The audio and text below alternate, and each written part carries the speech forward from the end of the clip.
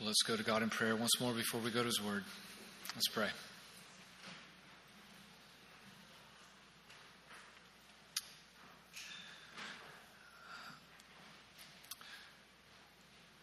Father, as we turn to this text, we do want to hear from you. We need to hear from you.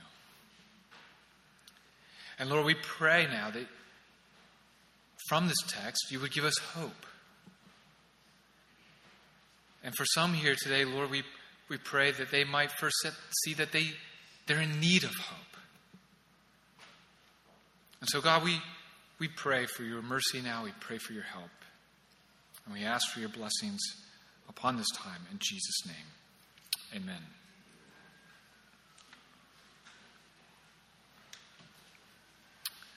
Well, according to Bible Gateway stats, we're finishing up a series in one of the least read books of the Bible. Maybe because it's small and forgotten, or maybe because it's just not a feel-good text.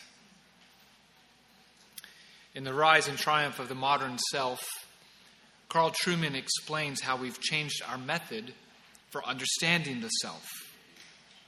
We used to look outside to what we observe in our community to understand who we are.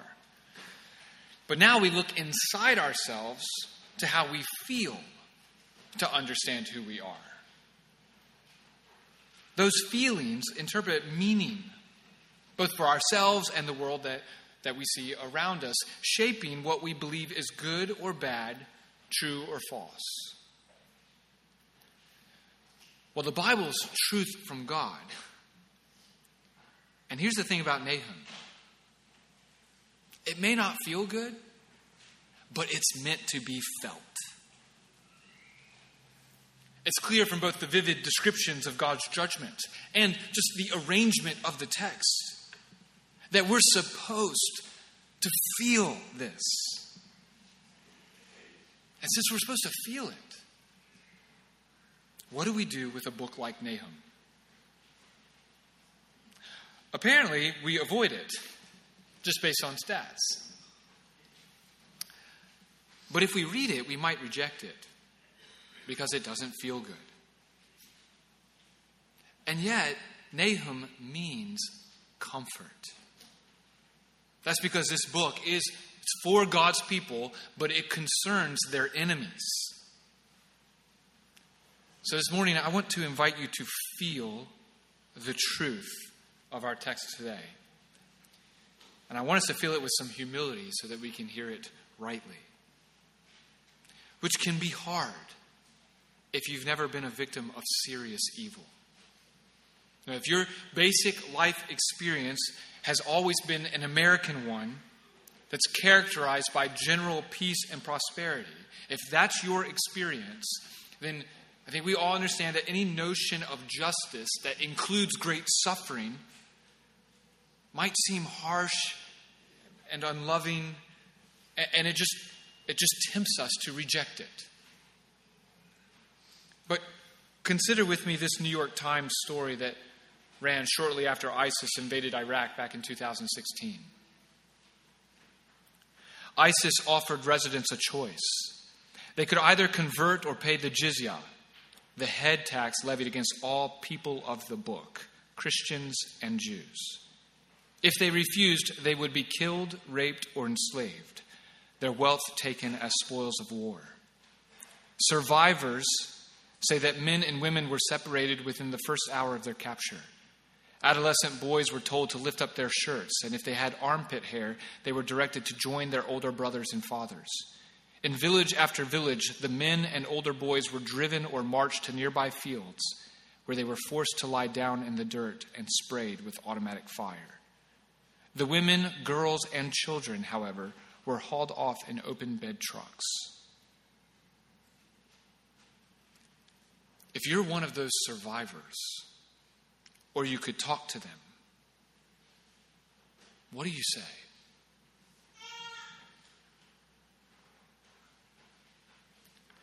Here's why we need the truth. The hard, comforting truth of Nahum. This world is full of evil. And sometimes we or those that we love are victims of that evil. And something deep within us needs to know that God sees, cares, and acts. And we need this book because you might be an enemy of God. And you have no idea how wicked your own sin is in His sight. We need this book. So if you have your Bibles with you and you haven't already, please turn with me to Nahum chapter 3. Nahum chapter 3, if you're using one of the church Bibles there, you can find that on page 830. 830, and if you're new to the Bible, the large bold numbers are the chapters, and the smaller numbers are the verses.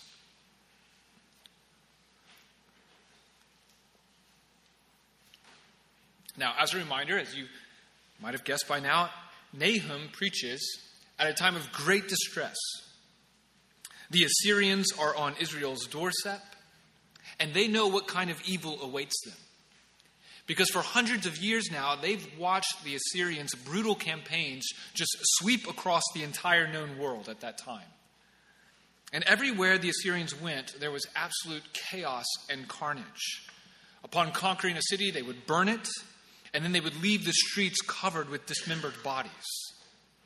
Just to get a picture of the character of this people during Nahum's time period, listen to what the Assyrian king Ashurbanipal did to his enemies. He himself writes, or says, "As for those common men who had spoken derogatory things against my god Ashur and against me, I tore out their tongues and abused them. As a posthumous offering, I smashed the rest of the people alive by the very figures of the protective deities. Their cut up flesh I fed to the dogs, swine, jackals, to the birds of the sky, and to the fish of the deep." That's the kind of torture or future that God's people were fearful of. And then Nahum receives this vision from the Lord. And it's clear from this book, God sees, God cares, and He judges evil. Which is good news for God's people back then. And it still is today. It means that in the midst of our distress, in the midst of everything that we see in this world that's wrong and confusing, and that we want answers to, and that we want to stop, it means that we can find rest in the certain hope of God's certain judgment. That's what I pray we'll come away with from this book. Find rest in the certain hope of God's certain judgment. Now, we're going to come away with that today, hopefully, by mainly meditating on what happens to God's enemies. So I don't expect most of this to feel good initially. But in order to be comforted by the truth here, we have to know the truth of God's judgment against all evil. So here's what that looks like in the text. First, there is no comfort. This is verses 1 through 7. There is no comfort. Second, no protection or escape. Verses 8 through 17. No protection or escape. Third, only certain judgment. 18 through 19. There is no comfort, no protection or escape, only certain judgment for God's enemies, which are the enemies of God's people. So first, there is no comfort. Look at verse 1. Woe to the city of blood, totally deceitful, full of plunder, never without prey. So chapter 3 begins as an oracle of woe. This is a word of judgment. It's also what a funeral procession would cry on its way to the graveside. Whoa. Whoa. We're reading about Nineveh's funeral. And God's speaking at the service about the character of this once great city and the source of its greatness, starting with bloodshed. Assyria killed to advance their prosperity. They killed to maintain their prosperity. Doesn't that sound evil? I mean, their life and prosperity was built on a culture of death. That reality takes my breath away. Especially when you think of the reasons our culture champions abortion. Now, no doubt there are reasons for compassion and grace towards those who have had an abortion. And I just want to say that the church needs to come alongside those that are facing that decision or are recovering from that decision. But right now, just forget about the individual circumstances and persons for a minute and just think about the culture of death that is the industry of abortion. It makes money by killing on the basis that killing will help parents be happier and potentially not as poor. And then think about what God says here. And it's not just the abortion industry. Warfare still plays a huge role in protecting our own financial interests around the world. It protects the American way as it does other countries. War has done that. So human nature doesn't evolve. Nineveh had been known for this kind of wickedness for a long time. That's why God had sent Jonah to them saying, preach against it because their wickedness has confronted me. And that wickedness also included deceit, like when they offered a false peace treaty to Hezekiah. And they grew ruthlessly by devouring other cities and taking home the plunder. So the description of this city following the woe suggests that retribution is coming. Nineveh was built on bloodshed, deceit, and an insatiable appetite for more plunder. But God is coming to rescue his people. Verse 2, the crack of the whip and rumble of the wheel, galloping horse and jolting chariot, charging horsemen, flashing sword, shining spear, heaps of slain, mounds of corpses, dead bodies without end. They stumble over their dead. I mean, all of a sudden we're in battle.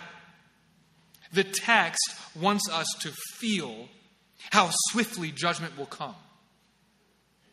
There's no transition here between verse 1 and 2. This great city, full of pride, is being described, and then suddenly, it's falling. It's like an ambush of God's wrath in the text. And it's all because, verse 4, because of the continual prostitution of the prostitute, the attractive mistress of sorcery who treats nations and clans like merchandise by her prostitution and sorcery. Vengeance comes swiftly in verse 2 because the God who is slow to anger has seen the continual prostitution of the great prostitute. Nineveh said to the nations, "Come to me to get what you want." And she got rich in the process. Her power and wealth gave Nineveh the kind of control over the nations that was both alluring, like a mistress, and controlling, like a sorceress. I know the analogy to modern-day prostitutes certainly breaks down here, but the point is Nineveh got rich off of other nations one way or another. And there was seemingly no end to it. It was going to keep on going. But judgment's coming.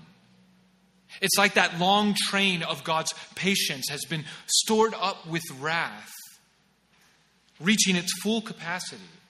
And now suddenly the train arrives at its destination.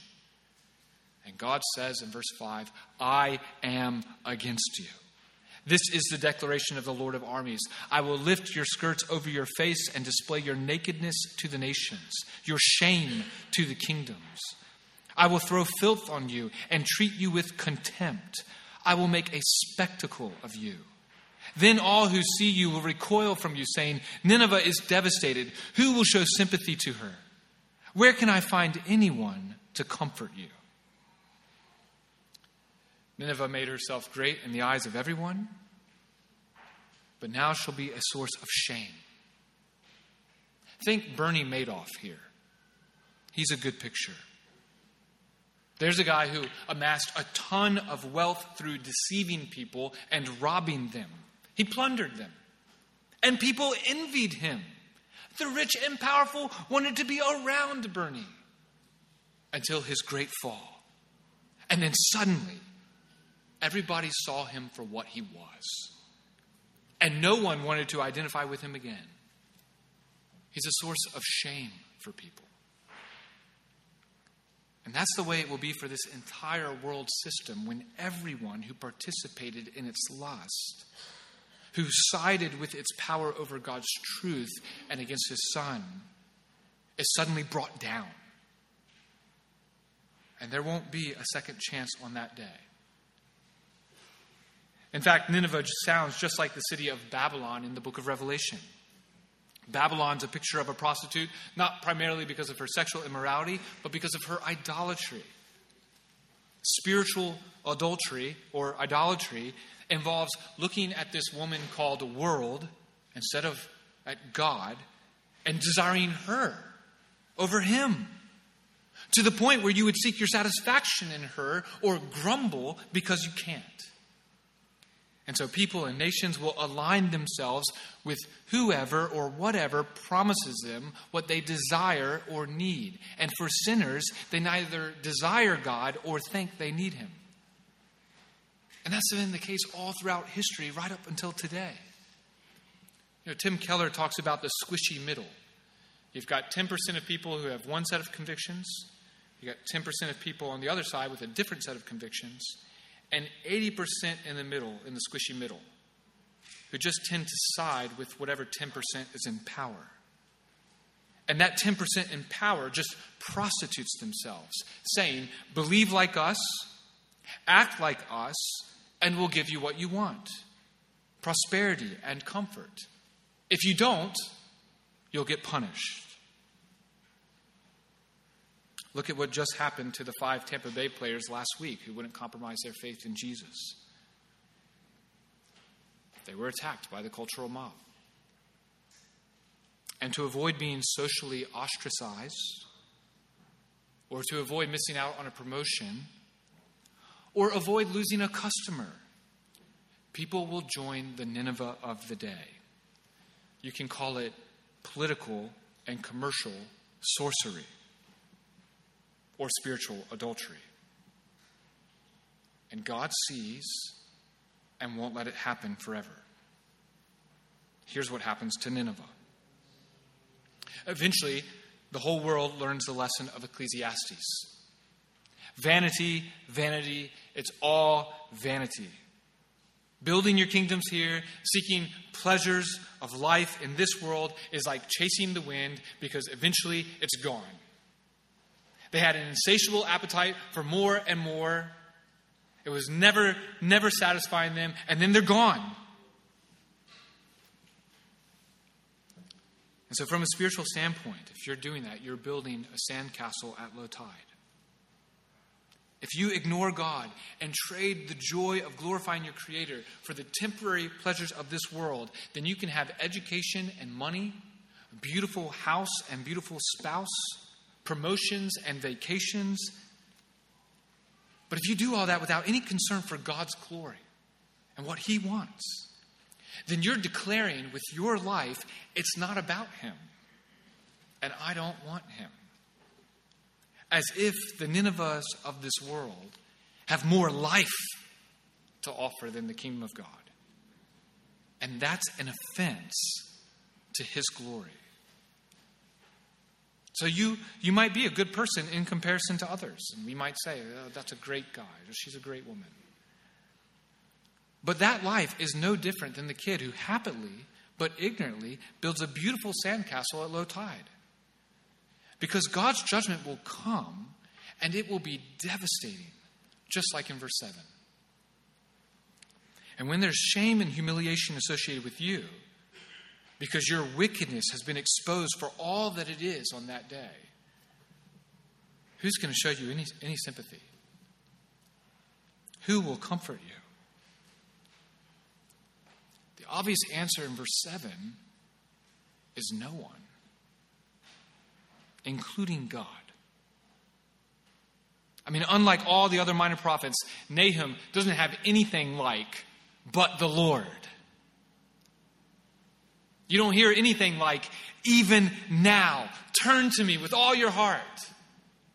Nothing like, seek me and live.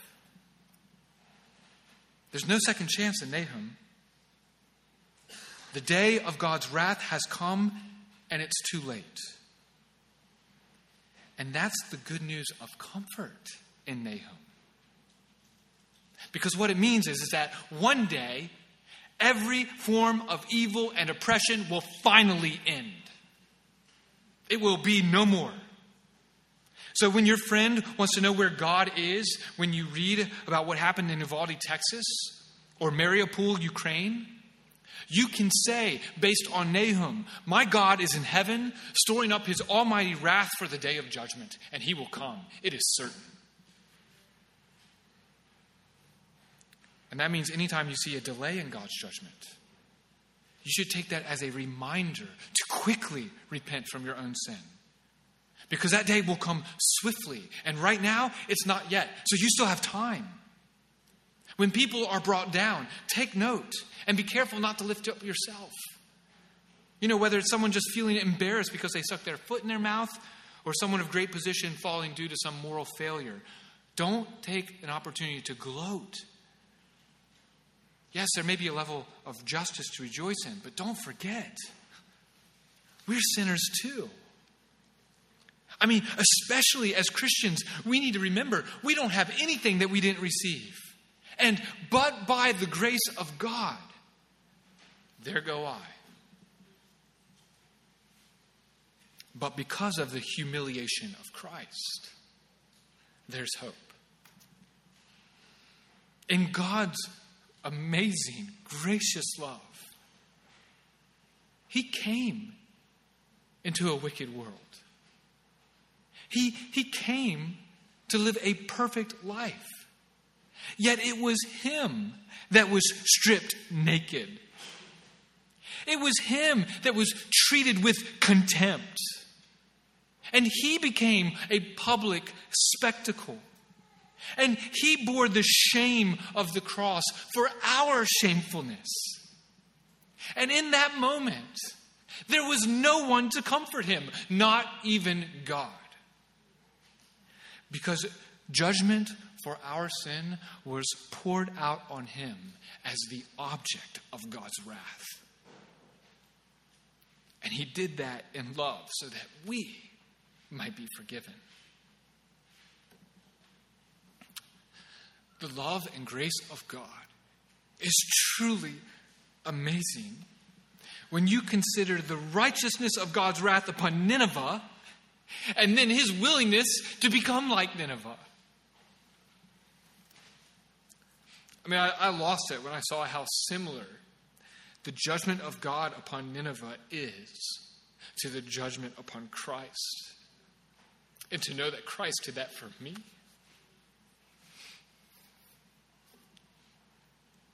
If you're here today and you're not a Christian, you need to see that the coming judgment is certain. And you need to look at the cross and the judgment there and know that hope is also certain. And you need to believe and give your life to Christ. That's the only place to find comfort for the sinner. Outside of him, there's none. God's wrath is coming, and there's no protection or escaping from it. And that brings us to the next point. No protection or escape. Verse 8. Are you better than Thebes, that sat along the Nile with water surrounding her, whose rampart was the sea, the river her wall?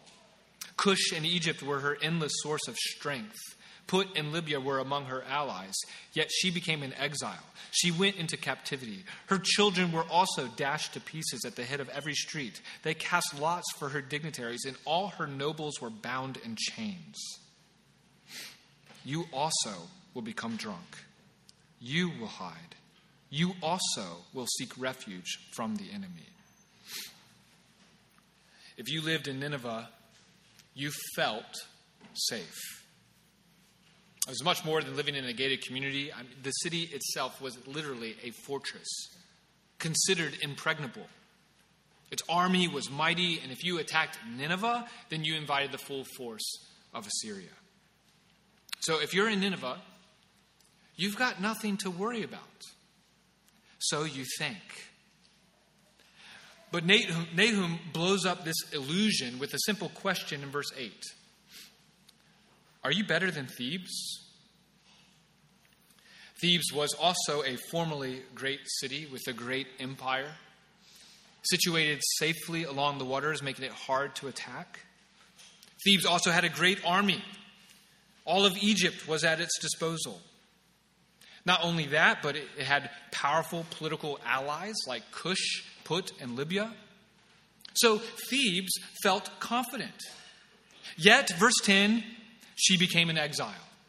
And she became a victim of some of the most horrible practices of the ancient Near East towards women and children.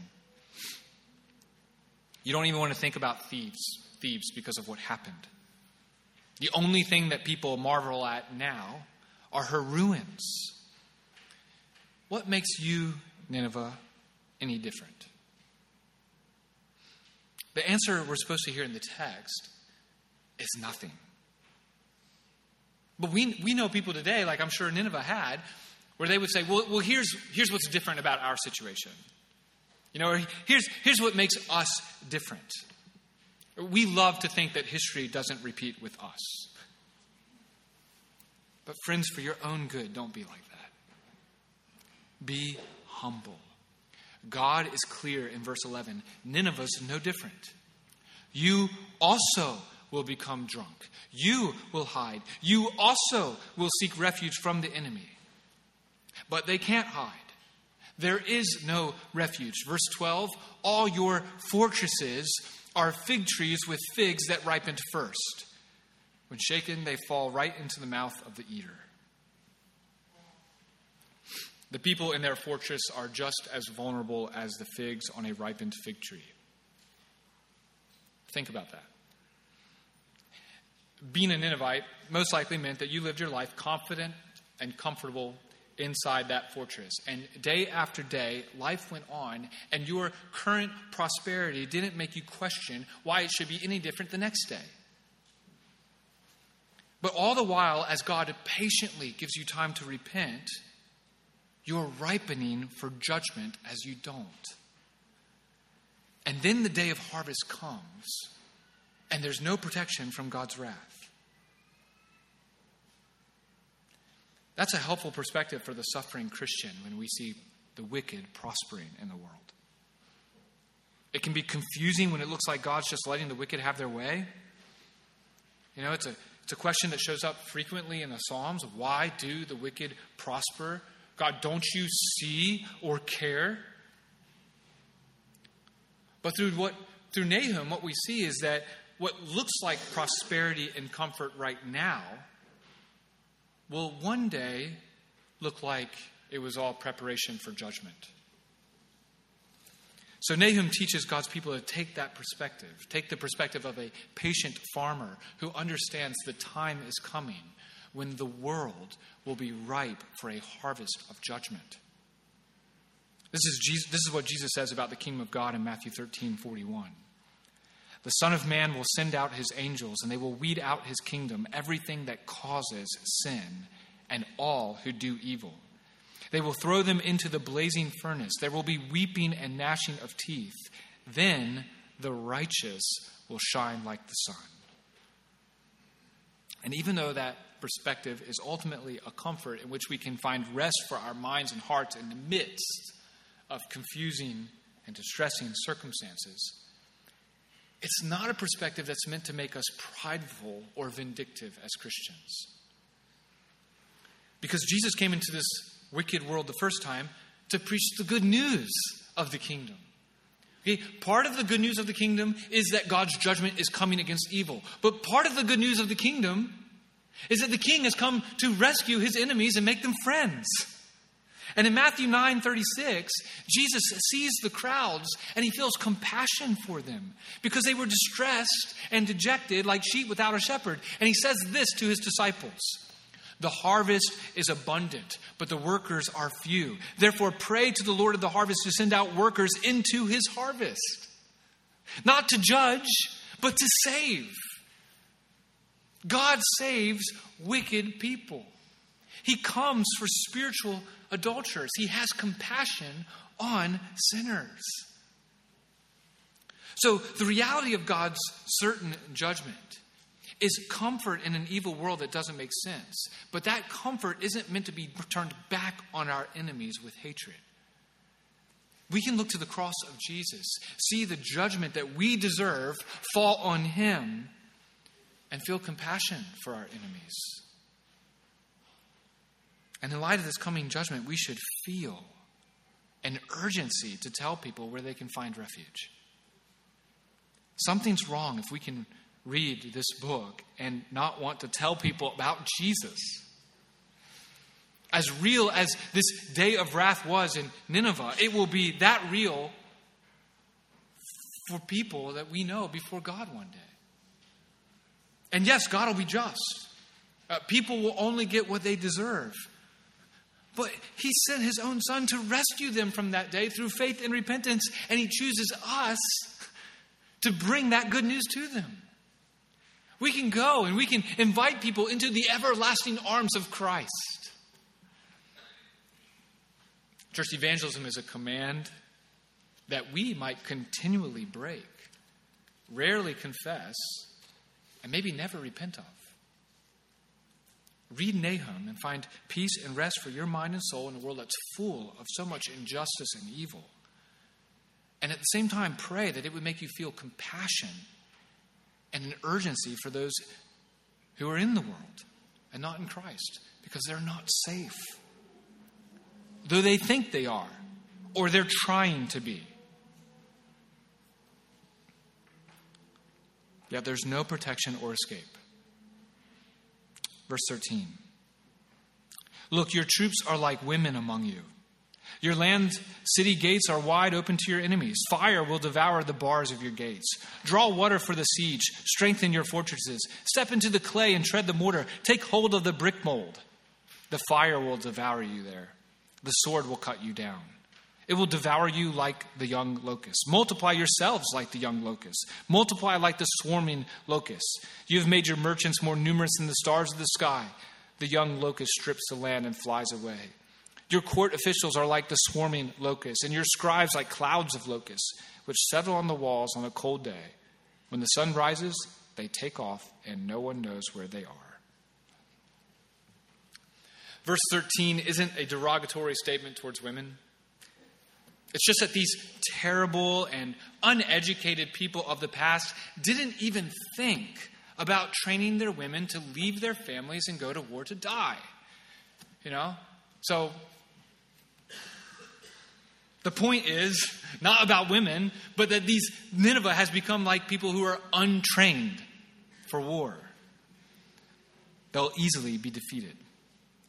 Verse 14 through 17 is another taunt. They can strengthen their fortress, but both fire and sword will be relentless in their pursuit. They can get a bigger army. They can multiply themselves like locusts.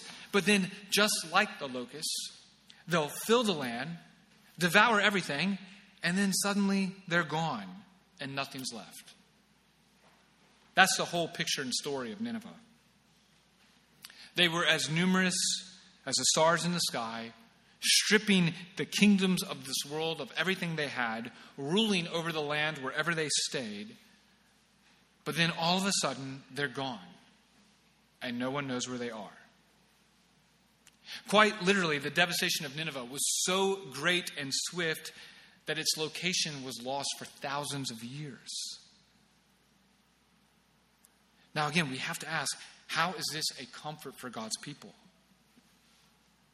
Well, One of the things that makes suffering so hard is that the circumstances of our suffering are out of our control. And from a pastoral standpoint, it seems to me that the people who have the hardest time dealing with suffering are those who need control. But what Nahum teaches God's people is that they don't need to worry about that. God, who is for his people, is in complete control, and their enemies have none. And so that you and I can feel this for our own good, especially if you're not a Christian, recognize you don't either. There's really never a moment where you're completely in control of your life. I understand that if you're an adult in the room, you're able to make decisions about what you wear each day. But there's no guarantee that you'll be able to make that decision tomorrow. Whatever control we think we have of our lives is largely an illusion because we're not that powerful. The day's coming where no one will believe that illusion. The scariest day, the greatest day of suffering, is the day that you'll have zero control and be able to do anything about it. The quicker that you can learn to trust God in all the details of your life, the happier you will be in all your circumstances. But there's no way to communicate the urgency here in which you need to humble yourself under his judgment and run to him for mercy, because without knowing what this next year or day or hour will bring, it is foolish to delay trusting in Christ and repenting of your sin for another minute. And yet a lot of us spend a lot of time trying to protect ourselves or avoid God's judgment apart from him. How do we do that? How do we ourselves create modern day fortresses by which we can protect ourselves from God's judgment or just avoid it? I think there are 4 common ways we do this, or strategies that we implement for escape.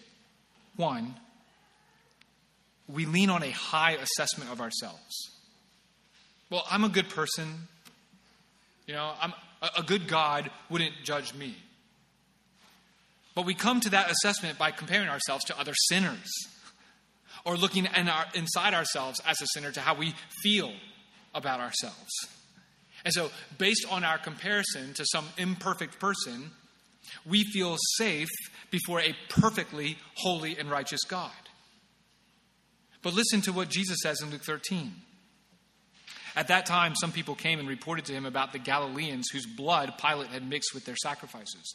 And he responded to them, "Do you think that these Galileans were more sinful than all the other Galileans because they suffered these things? No, I tell you, but unless you repent, you also will perish. Or those 18 that the tower in Siloam fell on and killed, do you think that they were more sinful than all the other people who live in Jerusalem? No, I tell you, but unless you repent, you all will perish as well." You see, a self-righteousness will feel like a self-inflicted wound on the day of judgment. You meant to protect yourself by it, but instead you only made things worse. It's offensive. It's offensive to say, God, your righteousness isn't so holy that I need your help. I'm close enough to looking like who you are that I don't need whatever you did on the cross with Jesus. A self-righteousness, I'm good enough attitude is an offense to the holiness of God and the grace of our Lord Jesus Christ. So we can't depend on that high assessment of ourselves. But another way that we do this, I think, is we depend on our own assessment of the truth and perhaps suppress it with skepticism. I'm amazed at how easily people are comforted by their rejection of Christianity on the basis that they can raise an objection. And without exploring that objection to see whether or not it even stands, just the presence of one that makes sense to them is like a mic drop. Have you ever thought about this? Bam. End of conversation. And usually those objections can be easily answered and are almost always not that important. But sinners have a strong confirmation bias towards anything that lets them keep living the way they want to. So we say things like, Christianity is just a mass delusion meant to help people cope with the hard parts of life. And yeah, I want to say, I think following Jesus is one of the hardest things I do. Or as if Christianity is just a cultural thing. But unlike Islam or any other religion, Christianity manifests itself in cultural expressions that celebrate and protect the distinctions of that culture and goes around the world. So that Jew and Gentile, slave and free, barbarian and Scythian can sit at the same table as part of God's family and yet remain distinct in their culture.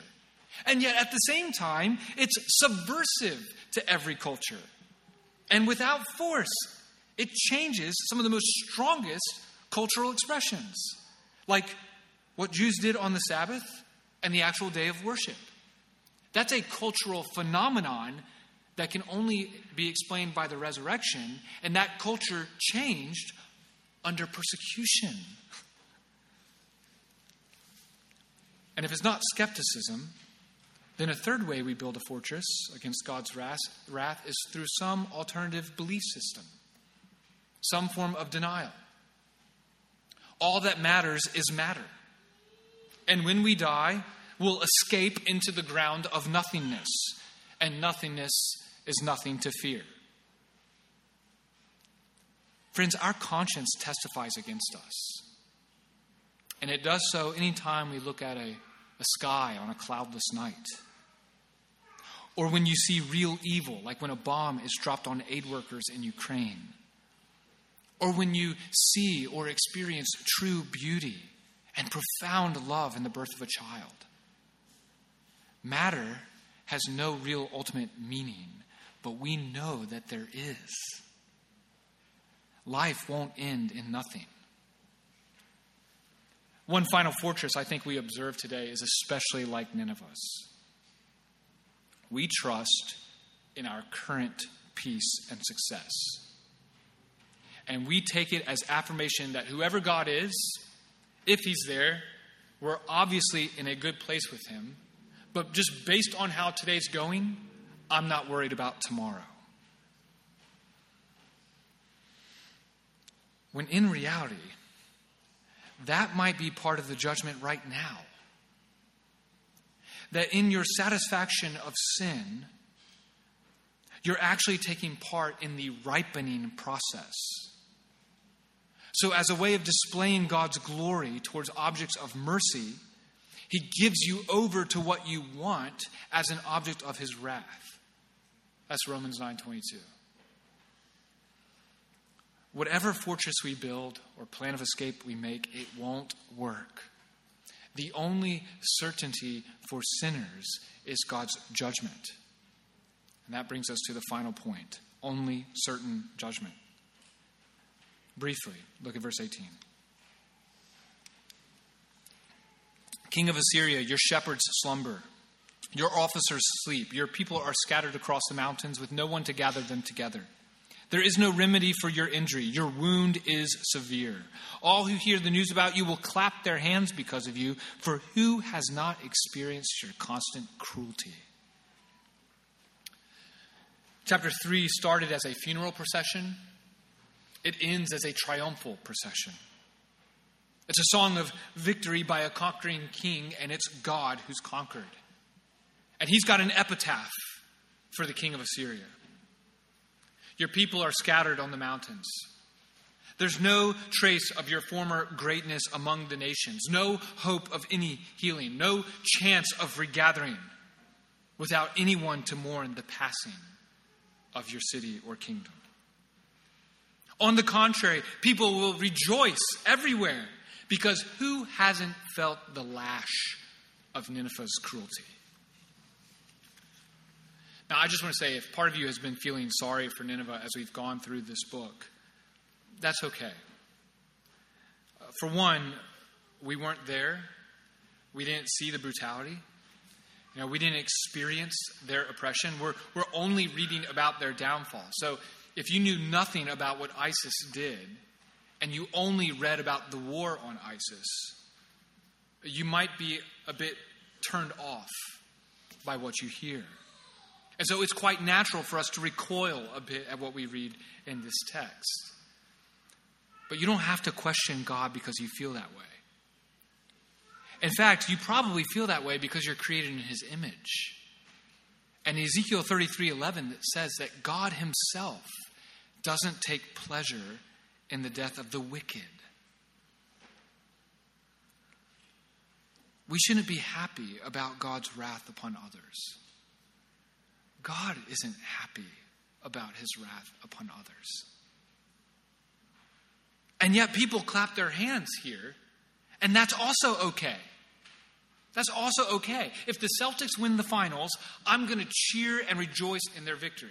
Not because I hate the Warriors, but because their loss means the Celtics are champions, and I'm going to clap for that. So I'm not happy about the pain of the Warriors' loss, but I'm not going to mourn it either. The emphasis, though, in the text isn't on the attitude of those rejoicing as much as it is on the wickedness of those who have fallen. No one's mourning the fall of Nineveh any more than people regretted the fall of Hitler. Good has triumphed over evil, and the world finds relief. This is the way the Bible gives God praise at the end of history as well, when judgment finally falls on this world's system. So what does that mean for all of us? Especially when Jesus told us to expect the world to hate us, to falsely accuse us of all kinds of evil things, even persecute us for righteousness. What does all this mean for us? Well, I think Christians ought to be good citizens in this world. And they ought to care about the good of their own country. We ought to pray, Father, let your kingdom come, let your will be done on earth as it is in heaven. So there are good reasons to lament the moral decline of any society and the effects that has on everyone. But not because our hope is located in the place we stay. Nahum should make us examine our attitude should America be the next nation to fall. I'm not saying we should rejoice in that, or that you shouldn't care, or that you shouldn't work hard out of good, out of love for your neighbor and family to seek its good. But this isn't where we find rest or hope for life. The Lord can always raise up a greater nation to take down the current most powerful nation. He's establishes kings and rulers. He removes them. Kingdoms rise and fall at his command. In fact, there's a great video that's a powerful picture of this that you can find on YouTube, which just traces all the known empires of the world from around 3000 BC up till today. And it's just fascinating to watch all the years tick by and the different colors of the different empires show up on the screen, grow, and then shrink and disappear. And then another nation come up on the screen, grow and shrink and disappear again and again and again. And one of the most interesting to me is the Mongolian Empire. Because all of a sudden, out of nowhere, it just shows up and rapidly takes over most of the world. It covers just about the whole screen. And almost as fast as it came, it went. It's breathtaking. In the grand scheme of history, that great empire and the pride of those kings that we read about is just a blip on the screen of history. In contrast, God will raise up a humble shepherd king. And his people won't go to war, but preach good news. And his Spirit will gather his people from all four corners of the globe. And the kingdom that he establishes will never be shaken. His people will forever be blessed. And it's because of this. It's because of what we read in Nahum. One day, all evil will be removed by his judgment. And every world kingdom will be replaced by his. That's the story of the Bible. That's the one that we're a part of. That's our hope. That's our comfort. So when we finally come to the end of history in Revelation 19, we find two feasts that every person is a part of, at least one of them. They're either part of a feast of judgment or of blessing, one of death or of life. How you see Jesus will determine how you feast on that day. When the world falls under God's judgment, will you find rest and refreshment at the wedding supper of the King of Kings? Or will it be more like a feast that the ancient Assyrian king Ashurbanipal gave to his enemies? A feast of birds on flesh, which is exactly how the other feast in Revelation is described. Only 2 books of the Bible end in a rhetorical question like this. And it's no accident that the other one is Jonah. Jonah ended on a question of compassion towards Nineveh. But God's grace was eventually taken for granted or rejection. And so this book ends on a question of judgment for Nineveh. The question for every one of us is that when the end comes, how will God be towards you? The only comfort, the only protection or escape from God's wrath is in God himself. And he has come in the person of Jesus Christ that we might have that comfort, that we might have hope today. So don't just look to the judgment of a rebellious world. Look to the judgment of the cross and find rest for your soul. Let's pray.